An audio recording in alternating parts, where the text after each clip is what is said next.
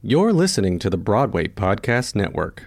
Judy was boring. Hello. Then Judy discovered ChumbaCasino.com. It's my little escape. Now Judy's the life of the party. Oh, baby, mama's bringing home the bacon. Whoa, take it easy, Judy. The Chumba life is for everybody. So go to ChumbaCasino.com and play over 100 casino-style games. Join today and play for free for your chance to redeem some serious prizes.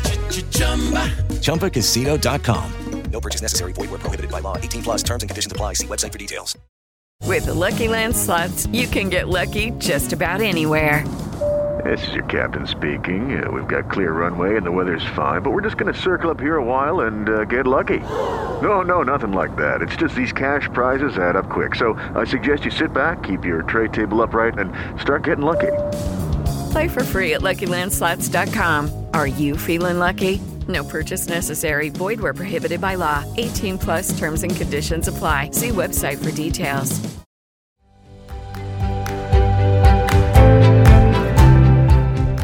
Hey, welcome back to the Broadway Teachers Podcast. Hi, Gordon. Hi, Pam. You know this one is special for me. Oh my gosh, I do. So since we began the Broadway Teachers Workshop 21 years ago, I have wanted to have Patti LuPone as a special guest. And we She's have been like, it's asked, been your mission to get this woman to attend our event. It's like my white whale, but don't tell her I use those words. In any case, it finally happened this year thanks to her amazingly generous publicist and her generous spirit at a time when people really needed a goose, an uplift. She gave it to us this summer in a really witty, rambunctious, fiery conversation. And you're about to hear all of it. Here goes.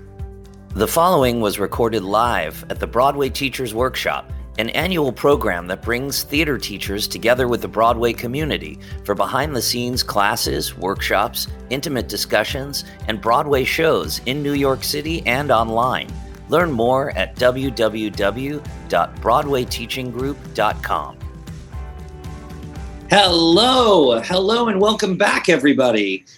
We are so lucky. This is someone that I have been waiting for years to welcome to the Broadway Teachers Workshop, and she's here with us. We're so fortunate. Welcome, Patti LuPone. There'd be huge applause right now, but it's happening all over the world in people's bedrooms. Patti, thank you for joining us. Where are we finding you? In Litchfield County, Connecticut. Home. Beautiful. Home of not only you, but I understand some bears, chipmunks, fox. Yes, lots of animals and lots of, right now, oh my God, I'm getting bit all over the place. Those no-see-ums. I'm sure you have them in Poundridge as well. Yes, everywhere. And, you know, in this particular lockdown, sheltering in place, quarantine pandemic, it has been lovely being home with my family in this environment. And I mean, I know how lucky I am that I'm in the country. The social distancing is just the way it is. My next neighbor is like at least an acre away from us. So, you know, the world is going to hell, and I'm very comfortable. How have you been staying sane? What have you been doing to feel creative, to feel connected? I'll tell you, my musical director, Joel Fram, I don't know how we got on the subject, but we got on the subject of Gustav Mahler. And Joel is one of those scholars and just a brilliant technician. And he must have studied Mahler. So I'm sort of in a Mahler classroom with Joel, where he will write up a sort of a dissertation of what the particular symphony I'm listening to is about, listen to certain themes, etc. Because I love programmatic music. And then I will listen to the symphony. So I'm learning, which, thank God. I'm watching, of course, I'm streaming. I just finished Babylon Berlin and My Brilliant Friend are my two favorites that I'm streaming. And I'm weeding. Wait, did you say like weeding, not reading? Okay. No, weeding. And I'm reading too. I read Madame Bovary, the new Lydia Davis translation, which is spectacular. And now Lucia Berlin's short stories, which is, again, Manual for Cleaning Women. I thought it was Manual for Cleaning Women. but it's manual for cleaning women. And that's really terrific. I'm cooking. My husband and son and I have a ritual where we have sort of an Italian lunch, so around 3:30, and we come together and we listen to jazz, and that's when we all three of us come together. Everybody's off doing their own thing. But I'll tell you, I've had it. It's done. And of course, we're screwed in this country. We are totally screwed because we are knee deep, as they have said, in this pandemic because of the lack of leadership from the idiot in the White House. And I don't know when we're ever going to get out of this. I don't. It's scary. It's depressing. It makes me mad. And I've had it. You know what I mean? I'm like, it's enough already now. But it feels like we haven't even started. Well, you're fortunate that you have these passions. When you talk about reading, not weeding, did your dad, is that something, I know your father was a principal in an elementary school, is it, in Long Island? What was that like? Like, were you embarrassed to go to school with your father there? Yeah, when eventually there were two elementary schools because the town grew. But yes, it was actually I had a snowball with a rock in it thrown at me and hit me in the head because I was the daughter of a principal. So there was bullying, et cetera. And when I went to a different school, which was closer to my school, then that stopped. I wasn't the principal's daughter, but the person that really we had great librarians, and it's the librarians that got me, developed my passion for reading. They would bring us, in elementary school, they would bring us into the library, and Mrs. Morrison, I believe her name was, would read stories to us that just released our imaginations. That's the one thing that bothers me about certain forms of stuff now. We're not allowed to experience it. It's experienced. It's completely open, so that we're not experiencing anything. How the mind, the imagination, imagine what she was reading. I remember a story about two girls that would go to the forest at different times to the same spot until they met each other, and I can't remember how it ended. But I'm talking when I was like 5, 6, 7 years old. Just having these stories read to me and having my mind work, having my imagination. Amazing? It's incredible. And then how did that then spin into like the love of theater? I always knew I was sort of born for this, not sort of, I was born for the stage, knew it at a very early age. And because that's the other thing, my school district, Northport School District, had, and I believe it still has, a very strong music department from elementary through junior high into high school. And I believe when I was going to school, the instruments that we studied in elementary school were to serve the band in high school. And so in third grade, we were told to choose an instrument, either a band or an orchestra instrument. And we studied. I learned how to read music when I was 8 years old. And I had individual cello classes, to learn about music. So we were given instruments. I would take a cello home on the bus. That was my instrument. Everybody had an instrument. And that followed all through junior high school. And then, of course, the choruses were added in junior high school, where I studied cello. And I wanted to be in the band because the band, that's another story, but I played sousaphone in the band, the marching band, and then I was in all of the choruses. I was always in the music department because that's where I learned the most, because that's where my passion was. And did you do your first play in high school? Elementary school. What was it? I was the understudy to the Cadishaw in The Mikado. The Mikado? They had understudies? I was the understudy. Also The Mikado. But I was in the chorus, but we did the Mikado. We did Sullivan in elementary school. It's amazing. And it probably wouldn't happen now for a variety of reasons. But I do love Gilbert and Sullivan. I'm still an aficionado. What was your sort of high school splash? Like, do you remember having a moment where you knew everything was coming together and crystallizing? Well, I had a couple of them. We had a brilliant, she just passed actually this year. Esther Scott was the choral master in junior high, and then she moved up to the high school when we moved up to the high school. So I had her for a good 5 years. She was an inspiration to a lot of people.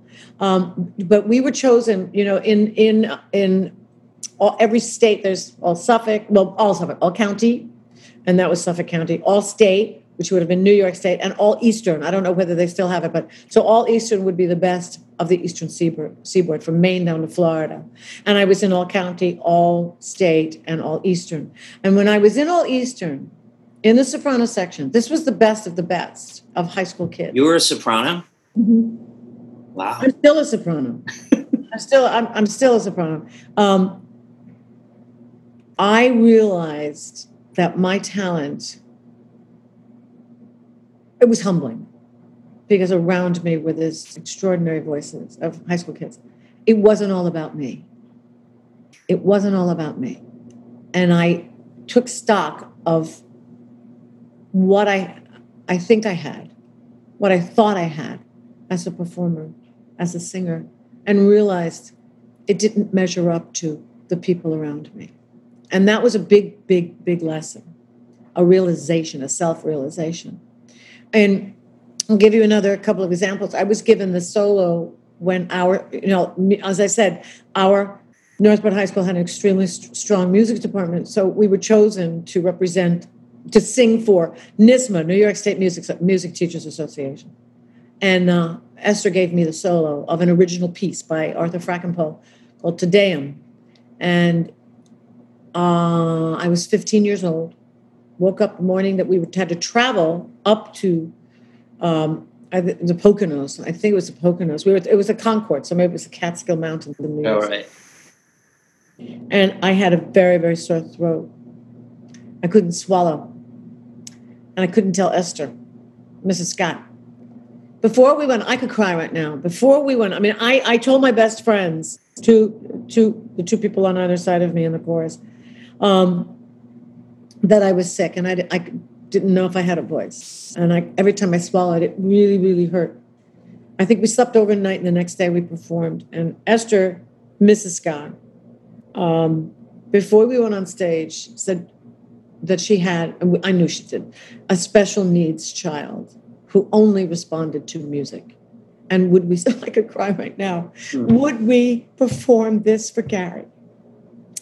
We were all sort of shocked and moved. And the fact that she took us into her confidence about her child, I couldn't let her down. She was a champion for me. And then that information was, for a 15-year-old kid, that was kind of mind-boggling. We got to my solo.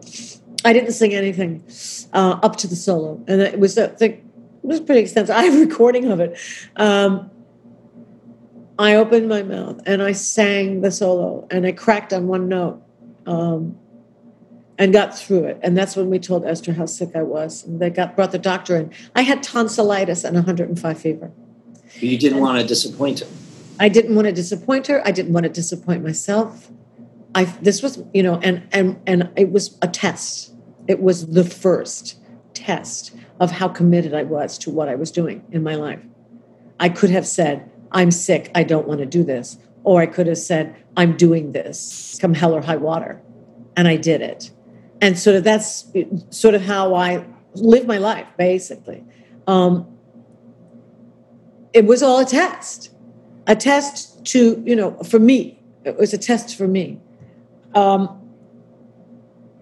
The fact that I was so blessed to have teachers in the music department. And, I had someone in humanities, Dick Streb, someone in economics, I think, not in economics.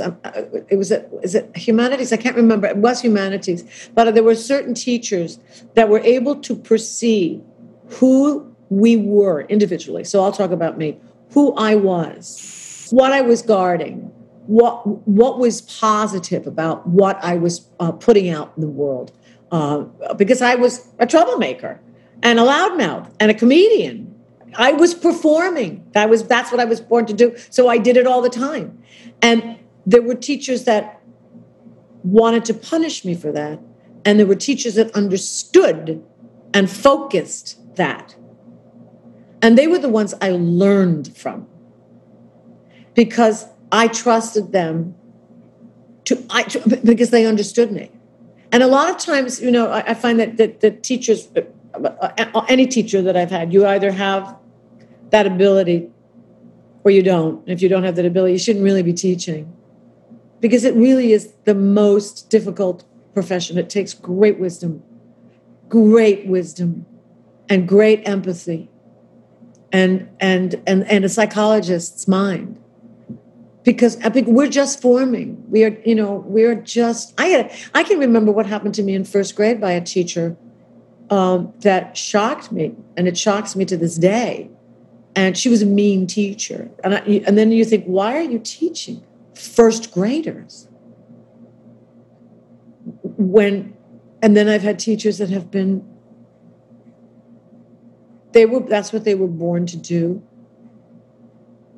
And they're like, I don't want to sound ridiculous, but they were like gods, because of how they understood, how much they understood, how they could encompass, how they, it's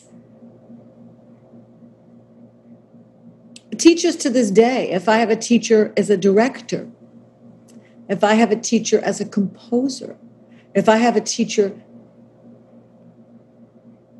in someone that is just a human being, but you see in them a way of how they live their life, that teaches. I mean, to me, it's the noblest, that and firefighters, the noblest profession. I cannot believe that our teachers are dismissed. Education is dismissed. And I'm bleeding for the kids that they don't have music education. Ours was mandatory. As math was mandatory, as English was mandatory, music was mandatory. Can you talk a bit about some of your teachers at Juilliard?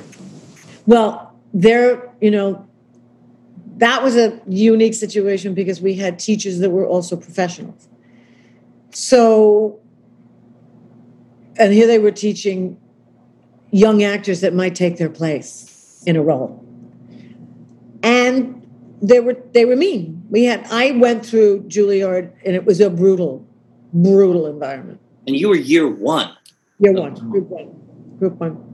And they hadn't really formed the acting company or the acting. They had a Bible, an acting Bible.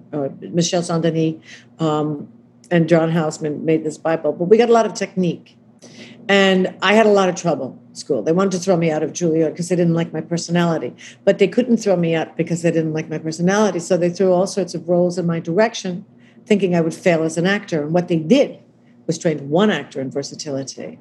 The rest of them they pigeonholed into leading lady, soubrette, ingenue, character woman.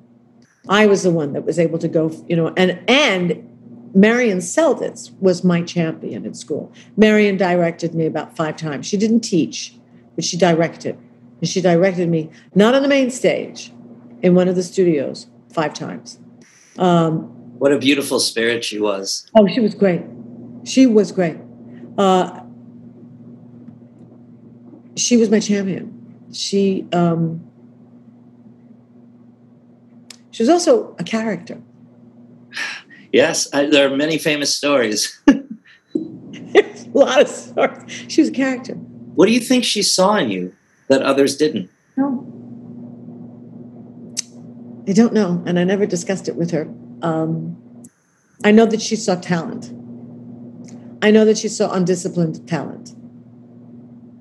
And undisciplined in my personal life, and undisciplined needed to be trained. By that when I mean undisciplined, I mean that it was a raw talent that needed to be trained.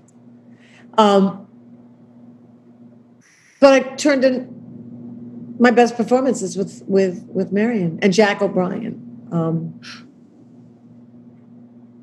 And it was interesting how I was finally accepted by John Houseman which was after Juilliard, and we were in the acting company, and we, had to perform in one benefit when all the donors were there. And a woman came up to me in front of Mr. Houseman and said, "I'm putting my money on you." And I was like, we're still in the acting company. We're basically still at school. And I didn't know who she was. She didn't identify herself. And I went, you know what I did? I went, "About time." No, all through school, I didn't understand why I wasn't getting the leading parts. I didn't understand why they didn't see what the talent was. But it's so rare that you still held on to that sort of inner strength, and you knew you did not let that deter you. Because I knew that I was born to the stage. I knew that I was born to the boards. And it's a gift, and it's a gift to give away. And I encountered tremendous obstacles. And I was not going to let them stop me from doing what I was born to do. And that takes it. Why did I do it? I don't know. I mean, I could have turned around and gone, okay, well, it's too tough for me, but you knew. Muses and therapists would have allowed me to. Did you think you were going to do musicals or plays? Did you have a sense? I knew from a very early age that I would do musicals, and because I knew the voice, and I also thought at 16 years old, I was in the apple orchard of Northport, our house. I thought my career would be in Europe. I sort of had this, premonition that this face was not American. And when I started in the business, it wasn't. Not that it is now, but it's very European. My face, it belongs in Europe. When I go to Europe and I go to Italy, I look like everybody else. But I knew that it wasn't America. And so I thought, and I didn't have a career when I was 16 years old, but I said in my stream of consciousness, your career is in Europe. And I knew when I was quite young that my career would be on the Broadway musical stage, but I didn't want to be on the Broadway musical stage. I wanted to be a rock and roller. I grew up with rock and roll, but I knew every time I sang rock and roll, I sounded like Ethel Merman. So I knew. I think you released that album. I knew I belonged on the Broadway musical stage. I knew that's where I was going to end up. Can we talk a little bit about Evita? Sure. How did that come to be? I think what happened was Joanna Merlin was Hal Prince's casting director. In our third year of Juilliard, John Houseman presented us to the New York theater community. We did a series of plays in the theater at Juilliard to introduce these actors that they were training, because we were the first class. Like a showcase. Yeah. And Joanna saw me, and she suggested me to Hal, and I went in. I guess I didn't know whether I could sing or not. So I went in. I can't remember what I sang, but when I left, she said, "Make sure you're available for the final callback." And then I went to California, and Steven Spielberg had cast me in 1941. And that's actually my first big Hollywood movie, Steven Spielberg's only flop. And then I got back into the audition, and I had to sing Buenos Aires, Don't Cry for Me, Argentina, and Rainbow High. And I got the part. And I think what Hal wanted was actors in the role, and they knew I had come from Juilliard. They just didn't know whether I could sing, because Mandy was, I think, 4 years behind me. And Mandy, when they were interested in Mandy said, "This is what Mandy has told me, that who's playing Evita, Patti LuPone, I'm in." So we have Juilliard actors in those roles. How lucky did they get finding actors who could sing like that? It's not just a little bit of singing. and it needed it, quite frankly, because the show is 2 hours of exposition. Evita went here, Evita went there, Evita went then, she did that. There's very little anything dramatic going on in that. We're just learning her journey. So Mandy and I had to connect the dots and make it dramatic, make exposition dramatic. And, we had the ability because we had training. You did. You did it marvelously. I will admit that although I saw the show 14 times with my bar mitzvah money, it was only because I was not allowed to stay for the evening show, so I never got to see you. Oh, right, yeah. I didn't saw everyone else. I didn't know that was happening, and that really pissed me off. But I was really angry because I was like, you are singing it wrong. You don't sound like the album. You're not the lady from the commercial. It wasn't my decision. Well, regardless, your recording is magnificent, and everything I put together is highly thrilling. Step into the world of power, loyalty, and luck. I'm gonna make him an offer he can't refuse. With family, cannolis, and spins mean everything. Now, you wanna get mixed up in the family business. Introducing The Godfather at ChumbaCasino.com. Test your luck in the shadowy world of The Godfather slot. Someday, I will call upon you to do a service for me. Play The Godfather, now at ChumbaCasino.com. Welcome to the family. No purchase necessary. VGW Group. Void where prohibited by law. 18+. Terms and conditions apply. Hey, Drew Scott here, and I'm Jonathan Scott, reminding you that life's better with a home policy from American Family Insurance. They can help you get just the right protection at just the right price and help you save when you bundle home and auto. Kind of like Goldilocks and the Three Bears. It'll be just right for you. We love a custom build. American Family Insurance. Insure carefully, dream fearlessly. Get a quote and find an agent at amfam.com. Products not available in every state. Visit amfam.com to learn how discounts may apply to you. American Family Mutual Insurance Company, SI, and its operating company, 6000 American Parkway, Madison, Wisconsin. After Evita, did it open a lot of doors for you? Did that change things for you? No, not at all. I went into Evita as an actress and came out as a fascist tap dancer. Perfect for anything goes. Well, and that didn't happen for quite a long time. And back when I was in, when we were doing this, which was 1979, 80, there was the reciprocity between LA and New York did not exist. I mean, if you were a stage actor, you're a stage actor. You could not cross over to film. And I was a stage actor. I mean, I hit with that musical, which was controversial and all over the place. So, no, my only offer when I left was Lady Macbeth in Macbeth. And I went, haven't I just been playing her? Basically. At Lincoln Center, directed by Sarah Caldwell. And I sat in my apartment for a good 4 years, not working. Trying to work, not working. It's tough. It's tough. It depends on what you hit with.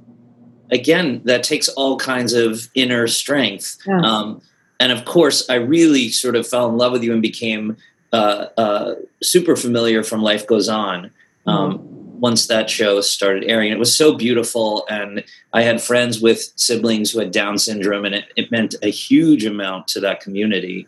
How was that experience? It was difficult and heavenly. I think Down syndrome kids are angels on earth. They really are angels on earth. And Chris was incredible. And I have lifelong friends from that. Kelly Martin is still I'm very close with Kelly, who played Becca with the play. I had a couple of people on the crew, but it was a novice group of television people who put an enormous burden on Chris. And Chris would have meltdowns, and then they didn't have cover sets. So it got a little chaotic. But working with Chris, oh my God. I mean, I think we all feel the same way. Seeing what he achieved, watching him achieve it was incredible. He was amazing. I can't imagine the pressure. Yeah, exactly. But then, he knew his lines. He would stumble a lot, but he accomplished it. And the joy on his face every day. Sort of like Marion Seldes. Lucky. We get to do it twice today. Right. But if you were in a bad mood, you had no reason to be around Chris. We have some questions here. I'm going to read some. One from a woman named Annalise Sette Frati. Curious as to your perspective on being a woman in theater and how both the industry and the available roles have changed over your decades.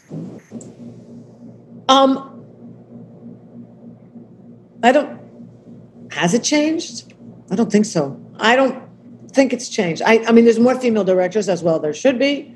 There was more women playwrights that are being produced as well. There should be. But I think what's happened in theater is that, and it has less to do with gender, et cetera, et cetera. It has to do with money. And especially on Broadway, which has turned into Las Vegas. I have said ad nauseum that there should be term limits on federal and Supreme Court judges, congressmen, the Joint Chiefs of Staff in the War Room, and Broadway musicals. Yes, agree. Because they sit in a theater for years. And what happens is we don't have a viable and vital theater. We have a tourist attraction. So Broadway becomes a tourist attraction as opposed to an exchange of ideas, an enlightening place, a place to see, us reflected back. So it's very depressing, actually. That's a crime. But as far as being a woman in this business, I've never really thought that it was because I was a woman in this business. I thought that I didn't get a role or I was rejected for something because it was me, Patty. I didn't put it together with the fact that I was a woman.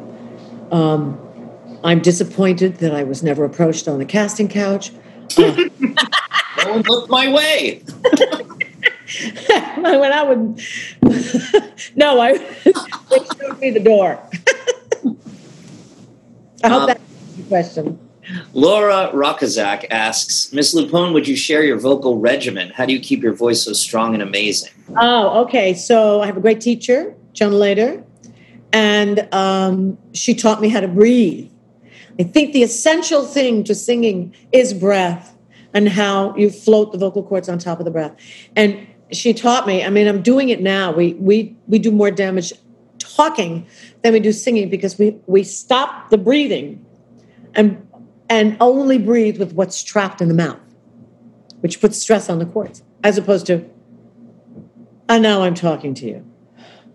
And now I'm talking to you. I'm taking inhalation. I'm taking an inhalation of breath and releasing it when I'm talking. I have a vocalise that I have been doing for years. That's a Joan vocalise. I still take lessons. I still learn from her. I'll just point out that there's a running motif here today in the last 40 minutes of you continually talking about learning and remaining curious. And yeah.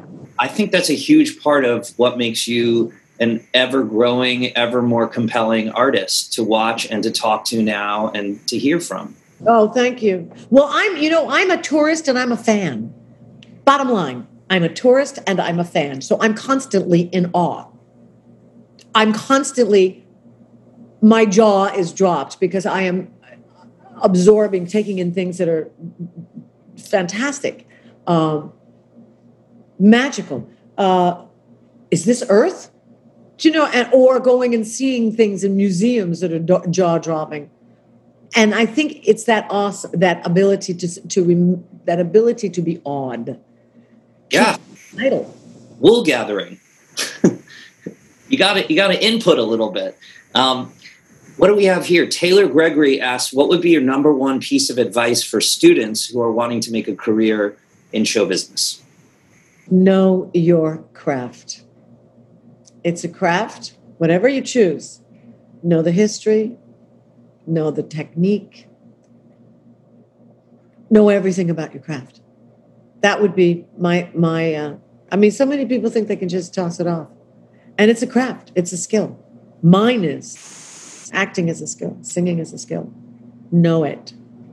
From Laura DiStallo, Patty, what is left on your theater bucket list? What would make you excited to do next? Nothing. Back to weeding. Yeah, I've been back to waiting. I'm waiting, for company to happen. And I think that'll be my last Broadway experience. And I must say, I saw you in that in London. It was extraordinary. And I couldn't be more excited about the cast here. You have all my favorite people, Itai, everyone, Nikki Creedy, just everyone great. And what happened? It's so sad. I have no idea when live theater will come back. How many performances did you do in New York? We were 11 days from opening. So we had 2 weeks of previews behind us. We were about to open on Steve's birthday. You're ready. Hopefully everything will be back. A year from now, we'll be watching you in the theater. We all 1,000 teachers were supposed to come see you. There's not a full 1,000 here right now, but we were supposed to have 1,000 in the city coming to see your show. Oh, and I was so disappointed. I'm so disappointed that I couldn't see everybody, see their faces. We'll be back next year for sure.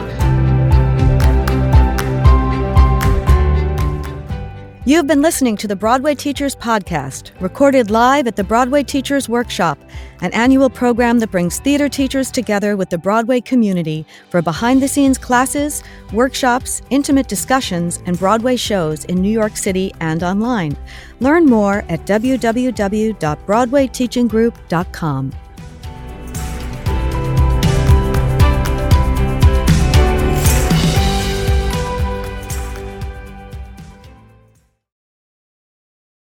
Hey, it's Leslie Odom Jr. here on the Broadway Podcast Network to tell you about the Rise Theater Directory, a program of Maestro Music. Rise is a national online resource designed to connect and empower backstage and administrative and creative theater professionals from underrepresented backgrounds.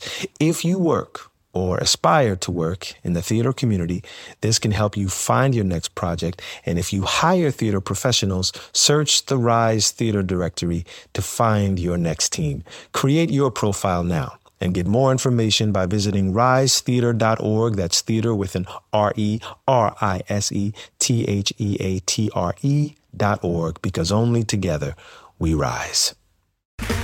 Okay, round two. Name something that's not boring.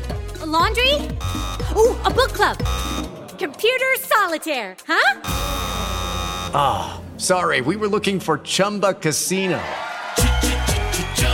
That's right, ChumbaCasino.com has over 100 casino-style games. Join today and play for free for your chance to redeem some serious prizes. ChumbaCasino.com. No purchase necessary. Void where prohibited by law. 18+ terms and conditions apply. See website for details.